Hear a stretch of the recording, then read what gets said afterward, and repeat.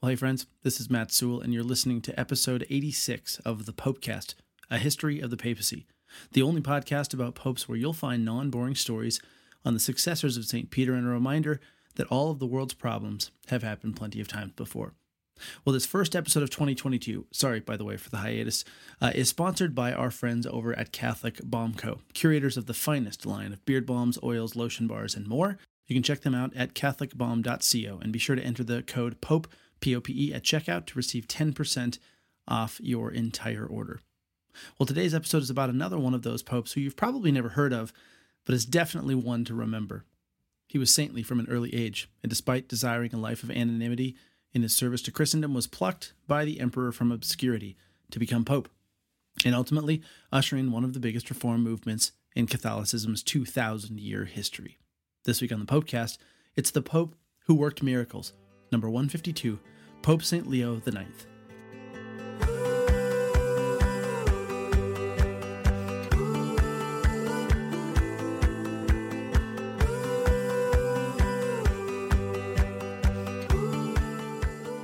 Bruno von Egesheim-Dagsburg was born on June 21st in the year 1002 AD in Upper Alsace, what is now the border between France and Germany, to a German father and a French mother. His father, Count Hugh, was a first cousin of Conrad II, the man who would become Holy Roman Emperor when Bruno was in his early 20s. His parents were known to be both well-educated and pious. Indeed, in old age, as Leo IX's biographer would later write, they actually ended up taking on the monk and nun's habits and, quote, giving their patrimonies to the churches and building monasteries on their properties with their own revenues. In fact, the future pope's mother reported being visited one night by a man in religious habit, telling her that she had conceived a son who would be, quote, great before God, and commanded that he should be named Bruno, end quote. Now, being born into a noble family obviously had its perks. Despite indoor plumbing not being one of them, young Bruno still was afforded a much better than average education, having been taken under the wing of Berthold, the Bishop of Toul, a position Bruno himself would one day hold. He entered Berthold's school at 5 and was living in residence at Toul's historic Cathedral of St. Stephen by age 15. From an early age, his parents' piety seemed to have been picked up by Bruno, almost genetic it would seem, and apparently strengthened by grace nonetheless, because he was known as an especially saintly child who had what the Catholic Encyclopedia called a, quote, tender conscience. As one story goes, the same volume recounts, quote, we are told that though he had given abundant proofs of a bright mind, on one occasion he could not study out of an exceptionally beautiful book which his mother had bought and given to him. At length it transpired that the book had been stolen from the Abbey of St. Hubert in the Ardennes. When Haelevide had restored the volume to its rightful owners, the little Bruno's studies proceeded unchecked, end quote. When he was still in adolescence, Bruno was very nearly killed, apparently having been attacked by a poisonous frog in his sleep and slipping between life and death for some time as a result of the injuries to his head and neck. During this ordeal, he recounted later to his close confidant and eventual biographer, whose name sadly has been lost to history, that he had a vision of the great Saint Benedict, founder of the Benedictine order, who healed his injuries by touching them with a cross. That biographer, who penned his work on the great pope just 6 years after Leo died, even went so far as to say, quote, even today, in his edifying conversations, it is his custom to tell his closest friends how he perceived this clear instance of God's compassion toward him, and he declares that in the vision he immediately recognized as clear as day, by the appearance of his face and his habit, Benedict, the most blessed father of the monks, end quote. In terms of his appearance and personality in general, the author Mary Stroll writes in her book Popes and Anti-Popes, The Politics of 11th Century Church Reform that, quote, the author of the life of Leo IX depicts Bruno as a very pious man, who frequently wept and was anything but worldly. Amatus of Monte Cassino, who wrote a history of the Normans after 1078 that ended in the middle of the reign of Gregory VII, provides color and detail in his account. Amatus says he was very handsome, with red hair and a lordly stature.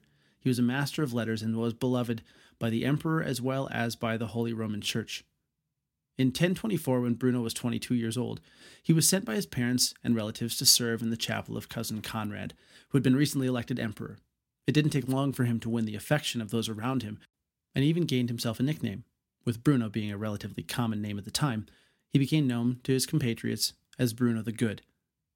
As Bruno continued to grow in virtue, he also became an increasingly close advisor to both the emperor and his wife, so much so that barely a year later, having been ordained a deacon by that time, he traveled with Conrad in place of the elderly new Bishop of Toul throughout his tour of Italy, which involved his official coronation in Rome. Bruno was assigned to command and organize the battalion of knights that accompanied the emperor of all things, arranging their guard schedule, rations, wages, and doing such a good job that when their traveling party was attacked along the way, minimal losses were suffered. It was during this trip, during the attack itself, as a matter of fact, that Bruno's bishop died. Bruno was immediately chosen to succeed him. The newly ordained bishop would be content there for over 2 decades, despite Conrad being insistent on getting him into higher and more important offices. Bruno, in the spirit of Pope St. Gregory the Great, was perfectly content where he was, in a humble see, serving the people of God with as much personal obscurity as possible. Now, those 20 years were no walk in the park, mind you. He dealt with everything from famine to brigandage in that country town of Toul, and here and there was still enlisted by the boss to handle various jobs abroad. One of those, in fact, was helping the emperor annex a whole region into his kingdom, Burgundy, and to make peace with the French to boot. It was also during Bruno's reign in Toul that both of his parents died, along with 2 of his brothers. Now, what was happening over in the Eternal City, as longtime listeners of the Popecast may remember, was the literal opposite of the virtuous life of Bruno of Toul. It was during the latter days of Bruno's reign as bishop that the notorious Pope Benedict IX was having his fun being pope 3 different times. Yes, you heard that right. 3 different times. At one point, selling the papacy to his godfather. It was his godfather's idea, actually, if you remember, just to get the ingrate out of office, but still. And at 2 other points, Benedict was driven from Rome by an angry mob, so hated he was. And all that culminated in 1048. Bishop Bruno would become Leo IX in 1049. So you could say the papacy was in need of more than a little dusting and a swift kick in the, well, you know. As a quick aside, just a year prior to that, though, in 1047, during a visit to Rome, the future Leo IX received a vision of his own election to the papacy, and as it turned out, of 2 others, though he wouldn't realize that latter portion on this side of eternity. Now, if you're confused about what I mean, his biographer recounts this incredible story, that one night, after falling asleep, Bruno had a vision, quote, in which he was brought to the cathedral in the city of Worms, where he saw an infinite crowd of men dressed in white, the greater part of whom seemed to be priests. Among them he recognized a former intimate friend, Archdeacon Bezelin, who had died while accompanying him on the journey to Rome. When he asked him what this great crowd was, he learned that these were all men who had ended their earthly lives in the service of the Prince of the Apostles. As he gazed in amazement, the blessed Peter, keeper of the keys of heaven, arrived and said that the multitude would receive communion from Bruno's hands. Clad in pontifical vestments, Bruno was led by blessed Peter, together with the first martyr Stephen, to the altar of the church to the sound of an indescribably melodious chant, and after he had performed the holy office, they all received that life-giving gift from his hands. It also seemed to him that after the Holy Communion, St. Peter brought to Bruno 5 golden chalices, but to another of his followers he gave 3, and to a third only 1 chalice. When he told this to members of his household later, he wondered what it might portend. End quote. Well, here's what that ended up portending. I think that's a word. Spell check didn't alert me, so we'll go with it. Here's what it ended up portending. The Cathedral of Worms, where the vision occurred, happened to be the very place that Bruno would be chosen as pope 2 years later. And the chalices, 5 to him, 3 to another guy, and 1 to a third guy, were a direct reference to the length of Bruno and the following 2 pontificates after him. Leo IX would reign for 5 years, Victor II reigned for 3 years, and Stephen IX for just 1 year. How neat is that? Okay, back to the story. At any rate, Pope Damasus II was the lone intermediary between the last, albeit short, tenure of Benedict IX and Bruno's election. And Damasus actually died less than a year into his papacy, so the Romans, probably wanting some lasting change for once, sent to the emperor, now Henry III, Bruno's second cousin, to intervene and pick a winner. Being a relative notwithstanding, Bruno was still Henry's number 1 pick for many reasons, and despite trying every which way to refuse, which the best seemed to always do, he only relented after the emperor, his German countrymen, and the Romans all insisted that he get out of his own way and accept the job for goodness sake. And even then, Bruno only said he would accept being chosen if he could go to Rome and also be elected freely by its clergy and people in person. As mentioned earlier, Henry's selection of Bruno happened at Worms, so he embarked on a pilgrimage to Rome and actually made the trip in a style that ran rather against the understood dignity of a pope in those days. He actually entered the city dressed as a mere pilgrim, without an imperial guard, in shabby clothes, but nevertheless flanked by some soon-to-be heavy hitters in the decades of reform to come, chief among them being two future popes, Frederick of Lorraine, who would become Pope Stephen IX, that we just mentioned, just 4 years after Leo's death, and the young Hildebrand of Saona, the future Pope St. Gregory VII. The Catholic Encyclopedia recounts that, quote, when he reached Rome and presented himself to its people clad in pilgrim's guise and barefooted, but still tall and fair to look upon, they cried out with one voice that him and no other would they have as pope. Assuming the name of Leo IX, he was solemnly enthroned on the 12th of February, 1049. Leo IX's biographer described him as one, quote, most devoted to God, who, quote, imitated the character and life of Leo the Great, whose name he bore, end quote. Leo IX was literally world-renowned by that time, at least Western world-renowned, for his virtues, but it was written that, quote, these virtues shone in him with particular splendor, mercy and patience, quick to pardon offenders, wonderful compassion, that wept with those who confessed their crimes, a generosity in almsgiving that gave away everything, even to the point of impoverishing himself, end quote. He would only reign as pope, and as I noted earlier, for 5 years, but it was like a medieval John Paul II with the rate at which he traveled in that half-decade. Leo IX held 14 synods in all during that time, gatherings of bishops, in places all around Europe, virtually all having to do with reining in discipline in the various areas where he held them, which was almost always an attempt to squash out simony, the selling of church offices, and reasserting celibacy as a requirement for Western clergy. Anybody who knows anything about the 11th century knows that it was a rather sordid time. Morality was low. Let's just leave it at that among the clergy and among people in general. But at any rate, in fact, Leo IX was more or less laying the foundation for what became known as the Gregorian Reform, that total shakeup of the papal curia, monastic life, and clergy more broadly that was ushered in by Pope St. Gregory VII and compatriots like St. Peter Damian in the later 11th century and beyond. In particular, Leo IX initially wanted to just give the stanky boot to anyone who fell under the category of simoniacal ordinations, guys who were ordained simply to pad their own pockets at the behest of a powerful relative. But his nature wasn't keen on reactionary decisions, and plus he was also keenly aware that such action would leave a rather gaping hole, practically speaking, in the body of clergy throughout Europe. So he instead gave the group 40 days to repent of their crime, and if they did so, he allowed them to keep their office. Now, the life of Leo IX has a few notable stories. That biography has a few notable stories that occurred during these synods, which also showed forth his perhaps unorthodox way of saving certain souls. One such case happened in Rheims. Quote, for when the council of bishops was held there, the glorious pope deposed certain men infected with the heresy of simony from the offices that they had received unjustly. Among them was Hugh, bishop of Langres, the subject of many horrible accusations, who was summoned to give an account of himself. And he desired the Archbishop of Besançon, as a most eloquent man, to be his advocate and spokesman. The latter was compelled by the Lord Pope to present his case, but when he began to speak, he was suddenly struck dumb in the presence of the whole assembly, so that it was clearly evident that God would not allow the tongue of so great a prelate to be defiled by false excuses for undoubted crimes. Hugh of Langres was so terrified by this miracle that he fled by night from the judgment of the council. End quote. Leo's biographer went on to note that the venerable pontiff, moved by the crowd's pleas and likely knowing that the archbishop himself wasn't at fault for his underling being a derelict, prayed that he be able to speak again, and so it came to pass. And not just that, but that same Bishop Hugh, who had just been banished by Leo, was so moved by these miraculous events that he repented and acknowledged his faults, making a pilgrimage to Rome barefoot and fasting to such a degree that on his return trip he died, as the biographer notes, quote, still persevering in good deeds, end quote.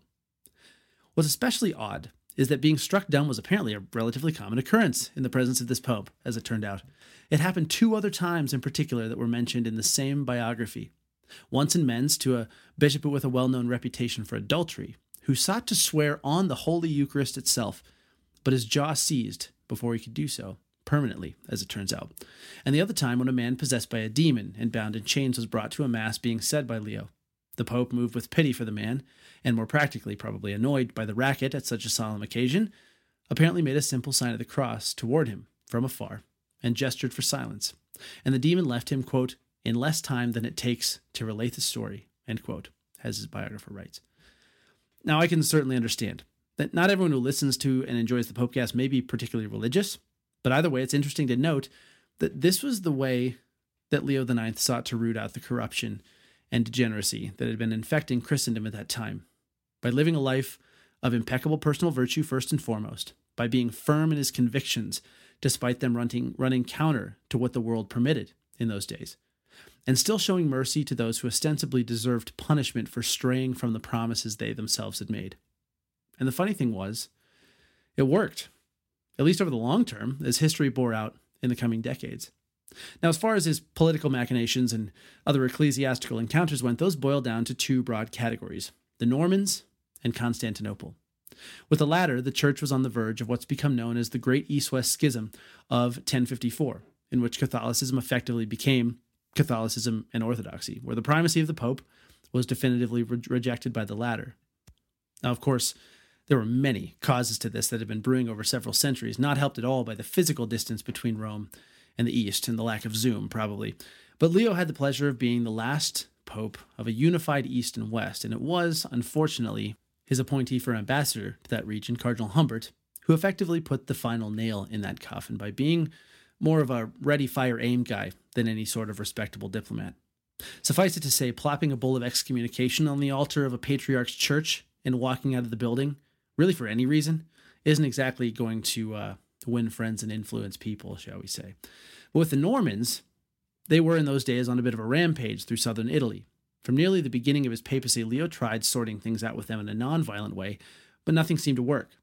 And so he resorted to recruiting an army, harkening back to his old days of arranging soldiers, as it were, in a last-ditch effort to repel their forces in 1053. And that's saying something, too. I mean, think of what you've heard about him already. When a guy who's about as virtuous and merciful as they come ends up saying, yeah, we just need to go fight these guys, you know the problem's bad. But more on that at the end of the episode. In any case, the Pope's army ended up being resoundingly defeated at the Battle of Civitate in 1053, and the Pope, technically, was taken captive by the Normans. However, he certainly wasn't treated like a normal prisoner. In fact, his biographer writes that, quote, after contemplating his admirable self-confidence, their minds were changed, and they were converted to obedience, and kissing his footprints, they earnestly request the pardon that they so little deserved, end quote. Leo apparently all but converted the Normans, at the very least to soften their harsh ways and preserve his own dignity as their spiritual father, despite holding him captive for nearly a year. By the 5th anniversary of his coronation as Pope, February 12th, 1054, Leo IX's health was taking a turn for the worse. He had been residing in captivity at Benevento and desired to be taken back to Rome to live out his final days. And wouldn't you know, the Normans obliged. His biographer describes the scene rather beautifully. Quote, it was undoubtedly fitting that this most courageous defender of the Christian religion, as he approached the palace of Christ, his king, should be conducted in a noble and victorious triumph, preceded by a tamed multitude of the enemies whom he had now subdued. He remained for a little time in the Lateran palace, waiting to learn what most merciful decision had been made about him by the judge who sees the inner man. End quote. He would live 2 more months, and by the end, the Roman people were flocking to his bedside in droves. He reassured them when they feared that the end was near, and prophesied to the end, saying the day before his death, quote, defer what you are doing until tomorrow at the 3rd hour, and wait for the Lord's omnipotence to do with me what pleases him, end quote. The crowd returned according to his instructions the following day, and not 6 hours later, on the day of April 19th, 1054, Pope Leo IX died. An odd bit of trivia about Leo IX is that even though he died in Rome, he spent more time in Norman captivity, 36 weeks, at the end of his reign than he did in Rome itself, which was only about 32 weeks, during his entire 5 years as Pope, so frequent were his travels. Almost immediately, the miracles that accompanied Leo IX during his earthly life continued to happen for those who visited his tomb. Bishop Bonizzo of Sutri, writing at the end of the 11th century, said of Leo IX, quote, the sick come to his tomb and are healed, and up to this day the infirm are freed from diverse ailments, end quote. Similarly, but with much greater detail, Bishop Bruno of Segni wrote around the same time about 2 such stories, one of which happened to himself. The first story was of a dwarf who had been deaf and mute since birth, but upon making a visit as an adult to Leo's grave, having lay prostrate and fallen asleep there, quote, he had seen the blessed Leo, and when he had fallen asleep before his tomb, Leo came, and placing his fingers in his mouth, loosened the tongue that had long been bound up." End quote. The second of those stories, which happened to Bishop Bruno himself, was a vision of Leo seen by a friend, who came to Bruno and told him that the late Pope wished him to make a significant monetary gift, which he later was able to discern was a command to write, quote, "a fitting memorial to him," end quote, and also to pick back up on the celebration of his sanctity in the bishop's cathedral, which he had allowed to fall by the wayside. If it's any surprise, Pope Leo IX was formally canonized a saint before long, being raised to the altars by his friend and right-hand man Hildebrand, now Pope Gregory VII, in 1082. As far as we know, Leo IX is still buried in St. Peter's Basilica in Rome. To close out this episode, as we always love to do wherever possible, here's some final words from the Pope himself, in this case speaking on his reasoning for going to battle against the Normans. Quote, "Seeing with that solicitude with which I must watch over all the churches, how the undisciplined and hostile nation of the Normans rose up against the churches of God with unheard of fury and with an ungodliness worse than that of the pagans, how they slaughtered Christians everywhere and afflicted some of them with new and horrible tortures even unto death, how without any human feeling they spared neither child nor old man, nor did they spare the weakness of woman, how they made no distinction between sacred and profane, how they plundered and burned the basilicas of the saints and tore them to the ground. I very often rebuked their perversity, reminding, beseeching, preaching, urging in season and out of season, and I threatened them with the terror of divine and human punishment. But because, as the wise man says, no one can make straight what God has made crooked, from Ecclesiastes, and the fool is not corrected by words, also from Ecclesiastes, their malice has become so hardened and obstinate that with every day it has added bad deeds to worse. Consequently, choosing not only to use the property of others, but also to exhaust my own resources in liberating Christ's sheep, I consider it necessary to raise a defensive force from wherever men could be recruited, to bear witness to their iniquity, and if it was expedient, to curb their arrogance. For I have learned from the apostle that princes do not bear the sword in vain, but are servants of God, executing his wrath on every evildoer, and that princes are not a terror to good conduct but to bad, and kings and dukes are sent by God to punish malefactors, from 1 Peter. Supported therefore by such forces as the limited time and the present emergency permitted, I decided to seek conference and counsel of your most faithful man, the glorious Duke and Commander Argarus. Not that I desired the destruction or planned death of any of the Normans or of any men, but that those who do not dread the judgments of heaven might at least come to their senses through the fear of men. Meanwhile, while we were trying to break down their obstinacy with our salutary warnings, and while they were responding with false promises of total subjection, they launched a sudden attack against our forces. But now they are grieving rather than rejoicing over their victory. For as your piety has taken pains to write for our consolation as a result of their presumption, they may expect an even greater wrath to overtake them in the future, after those losses that they have already suffered in their ranks. We ourselves, trusting that divine aid will be with us and that human help will not fail us, shall not give up our intention of liberating Christendom, nor shall we give any rest in our time, until Holy Church, now so much in danger, is at rest." End quote. Well, that's it for the story of the Pope who worked miracles, St. Leo IX. We really hope you enjoyed it, especially if you're a new listener. Please, if you haven't already, give us a rating and a review over at iTunes. Sadly, the most recent review we received is a 2-star review. Yeah, seriously, I know. The nerve.